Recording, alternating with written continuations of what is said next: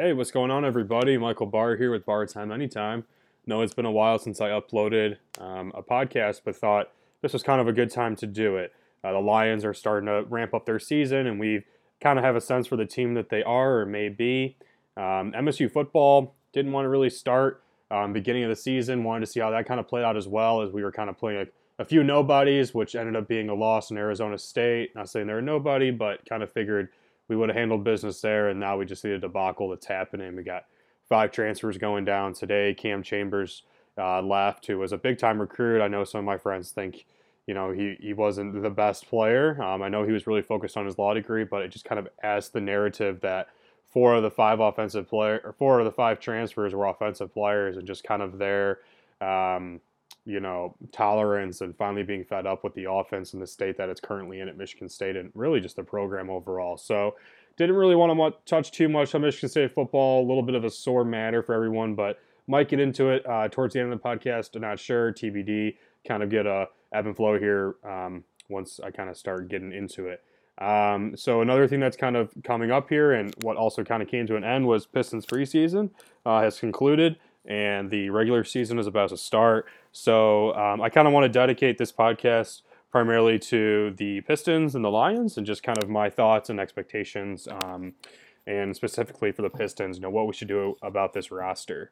So kind of formulating the podcast around that. So without further ado, just want to kind of get into it here. So starting off with the Lions. So we obviously all know what happened in that Green Bay game.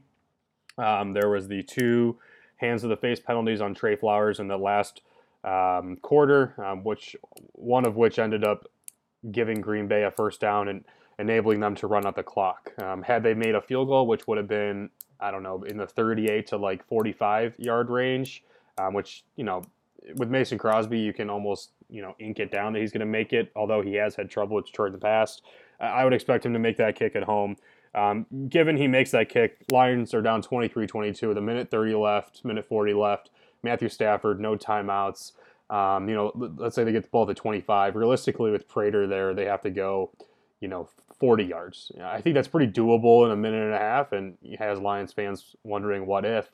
But I think the main focus is too much on what the referees did wrong, and instead what the Lions didn't do right. So if you guys listen to Mike Valente, I would say that I echo him hand in hand when it comes to a lot of things, whether it be Spartan football, Michigan State basketball, the Pistons, and in this case specifically the Lions, and kind of how fans were handling that loss on Monday Night Football to the Packers and everything that came from the Trey Flowers penalties. But, he has a saying like, losers focus on the outcomes that they can't control, and winners focus on the outcomes that they can control. And there were definitely things in that Lions game, and I could say almost right off the first drive that I knew that we weren't going to get a win. You can say it's hindsight bias, blah, blah, blah. But, it's really the things where you didn't convince me we were going to win in the beginning.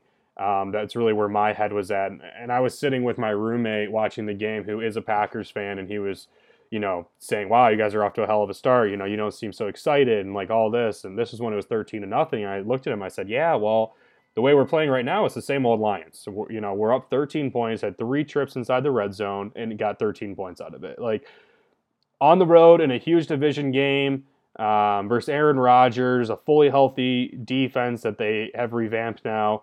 I didn't see our offense continuing the way it did, nor did I think that 13 points in 3 red zone possessions were going to cut it. Simply had to at least get 17 out of those 3 red zone possessions. 13 just simply left the door wide open. 2 touchdowns for Aaron Rodgers, or really in the NFL in general, can take literally less than a minute if you incorporate an onside kick towards the end of the game. So 13 points is nothing in the NFL. They should have at least gotten 17, realistically 21. The opening play, Kenny Galladay on the flea flicker, it was awesome. Like, what a hell of a start. But that's great and all, but it practically does the same thing as driving 40 yards up the field, burning a little bit of clock, if you're just going to get a field goal out of it at the end of the day. So that was kind of my first red flag was, we have a big play, and then we follow it up with, just a poor red zone possession and get a field goal out of it. So I goes, okay, like, awesome, we got points on the first series, but man, that would have been really nice to get 7. Next possession, ended up punching in with Kerryon Johnson, which I'm not sure if he even got in. I want to say he was, but regardless, you got it down to the 1 yard line. You were to go for it either way. At least you better have. And they did, and they got it in. So, kudos to the offense for coming back, getting 7. But then, the third time, they get another field goal. TJ Hawkinson, first-round draft pick, drops a touchdown. And I'm not trying to rip on the kid, but is he the number 8 pick in the draft from what we've seen thus far? Like, absolutely not. Like, to me, he is a second rounder. It just puzzles me that the Lions went out, signed Jesse James to what I think was like a $21 million contract for 3 years, and then followed that up with signing a tight end. Like, yes, they're two different tight ends. James is more of a blocker, while Hawkinson is more of the route runner, kind of hybrid tight end. But it just really, to this day, it just kind of bothers me that we took Hawkinson at 8 while we could have improved our linebacker play.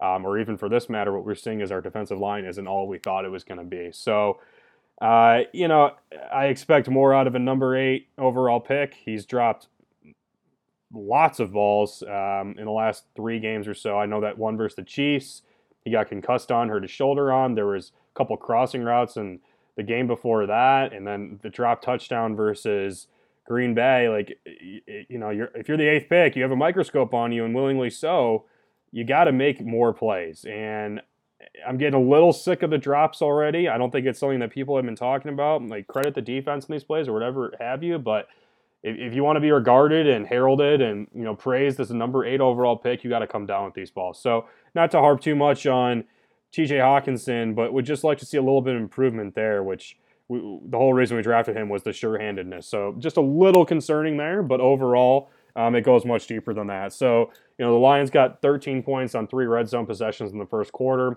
I wasn't too hype about it. When that third field goal happened, I was like, guys, we're going to lose this game. You can't score 13 points for Aaron Rodgers on the road and expect to win. You just can't.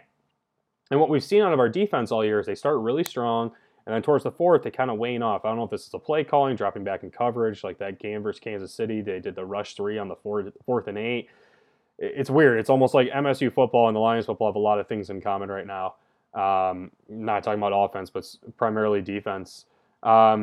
So, yeah, I guess where I'm trying to come from overall is you got to look in the mirror and you got to look at the things you can control. And that's scoring, executing red zones, Kerryon Johnson not dropping that 3rd and 2 out route, which I thought was a completion and a fumble out of bounds, ended up being reversed to an incompletion. That was huge in the 4th quarter, and we were driving.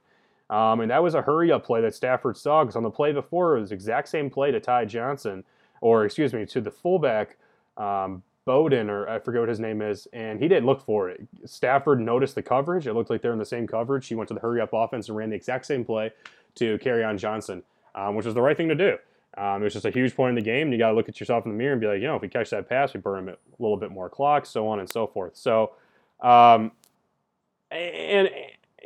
on this note about what you can control and what you can't control, I personally do not think that Marvin Jones, what could have been a catch was pass interference on the defense. Yes, his arm came across his body, but he didn't shove him to the ground or anything like that. I thought that was a good no call.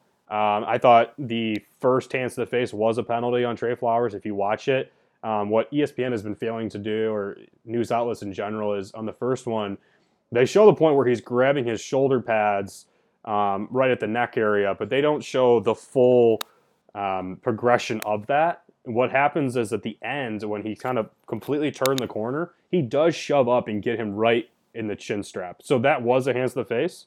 But the second one was ridiculous, right? And if you read the article, which I did, I forget where I read it. It was on the Free Press, I believe. Bakhtiari, whatever the left tackle's name is on Green Bay, went up to the referees, I believe in the 3rd or 4th quarter, and said, "Are we not calling hands to the face anymore?"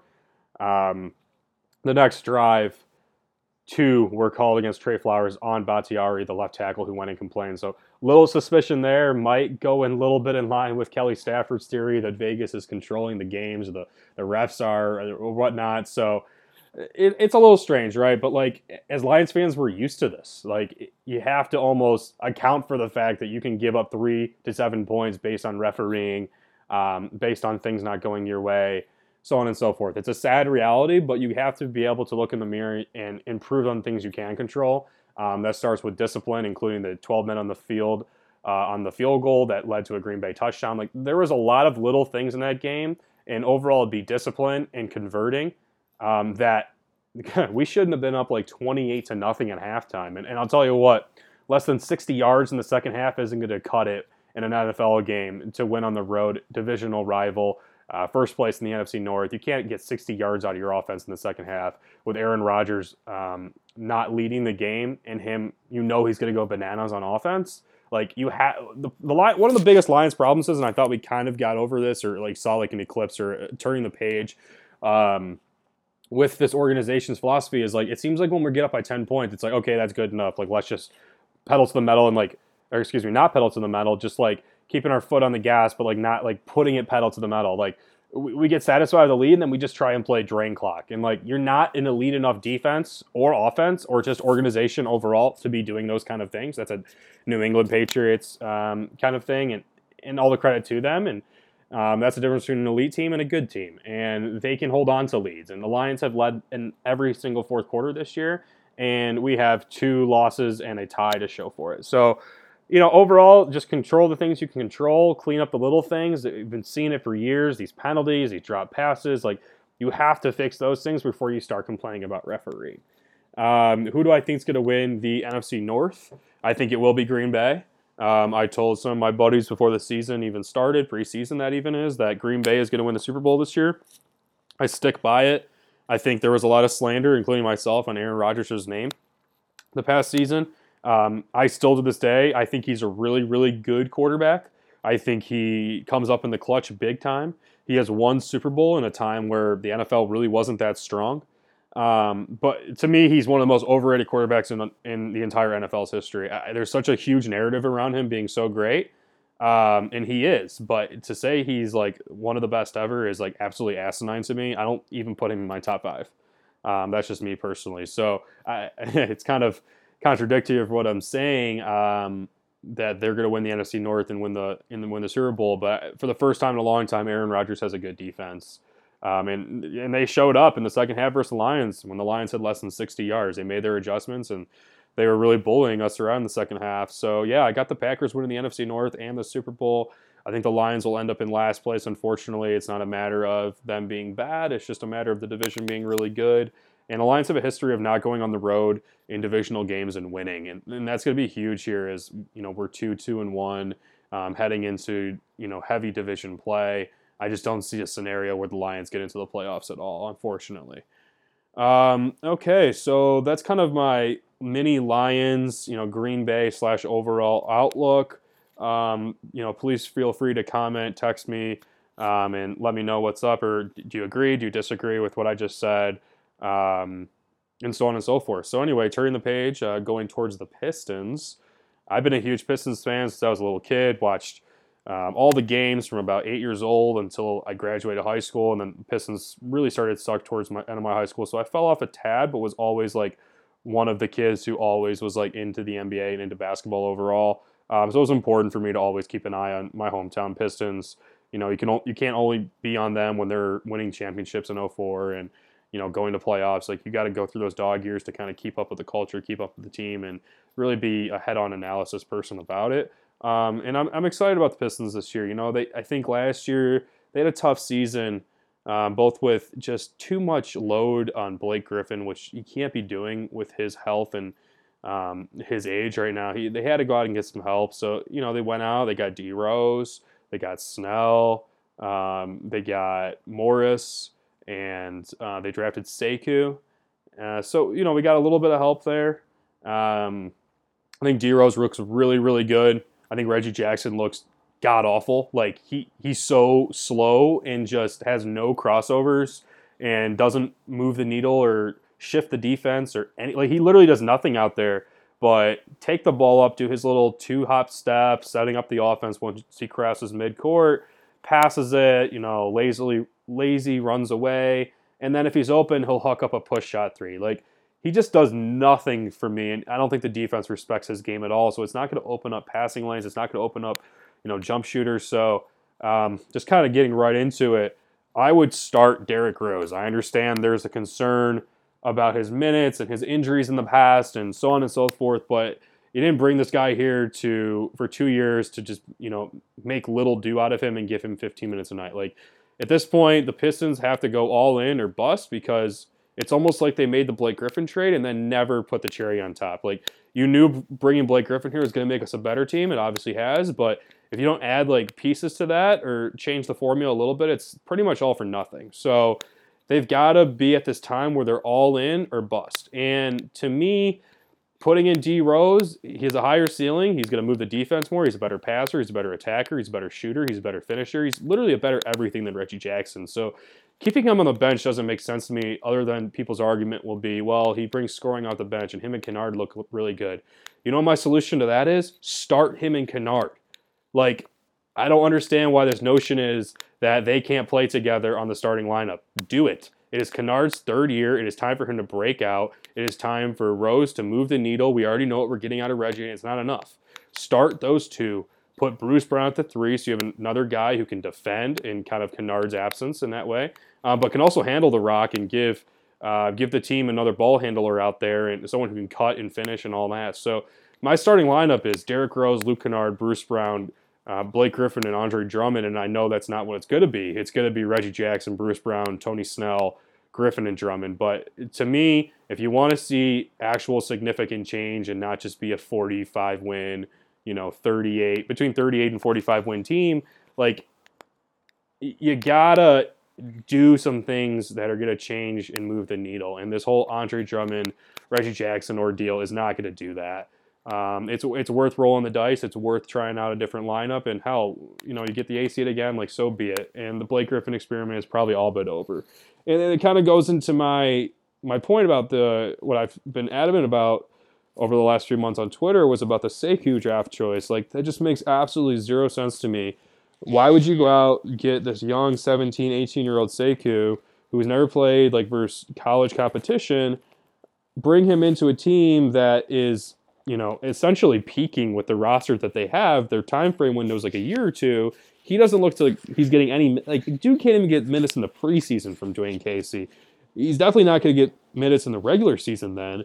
But then how does that help this team overall? Like, I don't understand, like, why you would go out and get, like, a long-term piece for a team that has their best player in a contract, or the second best player, Drummond, in a contract year, and then Griffin with 2 years left on his deal with the option on the final year. So you're coming to an end of this Griffin roster experiment, and instead of adding or helping to that experiment, you decided to turn the page and look long-term instead. So what does it say to me? Well, it says to me that if it's fine if management wants to do that, because let's be real. At the end of the day, the Pistons aren't winning at all. But then you need to trade Griffin. You need to not offer Drummond. Like, if your long-term play is Sekou here in, say, 5 years, well, where he might be off his rookie contract anyway and go play for a new team and shine like we've seen a la Chris Middleton, like, the two just don't, timeline-wise, don't match up to me, and it's why I've been very critical of the Pistons draft this year. As well as at 30. You could have had Kevin Porter Jr., who's like a stud. Like, you're telling me the Pistons couldn't use like a wing, shoot and D kind of guy? Like, that's ridiculous. Like, we're out here playing Langston Galloway in the second string unit as shooting guard. I would much rather have like a Kevin Porter Jr. In that position. So we traded that away. We had Jordan Bone, who we traded picks for, who's not even going to make the roster. Don't understand that move either. And we brought in the Servetus kid who like hasn't even seen minutes in the preseason at all. I don't think he's even been on the bench. So I think the organization as a whole is kind of confused on what they want to do. They're like, all right, well, we have Blake here. Like, do we want to win now with Blake? Or do we want to just like set ourselves up for the future? And my response to that is, like, you should try and win with Blake now. He was a all-NBA team player, and there's only so many like him in the entire league, and you have him on your team. Don't waste this opportunity. And go for it. Like, you literally have nothing to lose. You've done nothing since about 2008, 2009. So what's it going to kill? Like, it's not going to hurt anything to go out there. You should have drafted someone who was well established. You should have drafted another player at 30. You should have not drafted Bone, not traded for Servetus, so on and so forth. They're just a conflict of interest to me in terms of the timeline and the organizational thinking. And I understand that stems from lots of different management changes and so on and so forth. But this team's in trouble. There's too much young, too much old, too much roster figuring outing, and it's just kind of a mess right now. So what's general expectation for this team? I think this team will be a 7 seed. I think they'll get bounced in the first round if they don't make some significant changes. They just have way too many young guards, and there's just way too much, up in the air. Like, am I going to play? Am I not? Like, there needs to be a better rounded and better established roster right now. And, I think the people that need to go, I don't keep Svi on the team. People on Twitter are like, he's 6'8", he's athletic, he does this and does that. Yeah, well, he looks like a deer in headlights when he's out there to me. He wasn't even good at Kansas. He was primarily like a shooter. I'm not even sure how he's in the NBA, to be completely frank. He's not a personality that improves the locker room. Someone like Joe Johnson would, in my opinion. Either way, between the two of them, those are probably, like, to me, the last two. If I was a GM fighting for that roster spot, and I keep Joe Johnson in the sense where the veteran presence and contribution kind of gives you a warmth and a comfort compared to a kid on the floor who, like, isn't really shifting the needle much, isn't, kind of adding to the culture of the Pistons from what I've seen from the outside looking in. I keep Joe Johnson there. I think Christian Wood absolutely has to make the team. I actually think he's better than Andre Drummond overall, not just you people or stats. Oh, Andre Drummond averages 15 and 15. Yeah, well, gets like 6 rebounds on one possession when he misses 3 layups to begin with. So if you're stats people, you can just like not even listen to this podcast, because I absolutely hate like stats, sabermetrics, like all that kind of crap. Like, watch the actual games. Don't just be a ESPN.com stats box score kind of guy. That's all I got to say on that regard. So, like I said, 7 seed, they'll get bounced in the first round. I just think there's too much conflict of interest about, do we want to win now? Do we want to win in a year? Do we want to win in 5 years? So I think they got to make a couple roster moves. I know Buddy Hield is looking around right now. He's not liking what Sacramento's getting. You guys can throw that out the window. We're not getting Buddy Hield. One person I did hear about was Frank Ntilikina. I think that move's good in a sense where, we bring in a guard who's good at defense, kind of lanky, kind of adds to our, kind of Bucks-esque roster look with Maker, Christian Wood, and Sekou. I just don't see how that really improves our team overall, unless you could get a Taj Gibson in the deal too, who help out tremendously with offensive rebounding with the second unit. So yeah, and I also heard that the red uniforms are coming back this year, so that's pretty sick. Yeah, so that's all. That's about all I have for today's episode. Just kind of wanted to rattle off a couple Pistons and Lions things for you real quick. I'll be doing some of these shorter episodes moving forward. I think it's better engagement rate with the audience, and just kind of gets to the point quicker. So anyway, it's great to be back and talking about what I love to do, and that's talking sports. So I hope all you enjoyed the episode today, and comment on my Twitter or wherever I may post this, and tell me what do you want to hear in next episode. Do you agree with some of the things I say? Do you disagree? So on and so forth. So thanks so much for listening, guys. It's been a pleasure. Bar time anytime.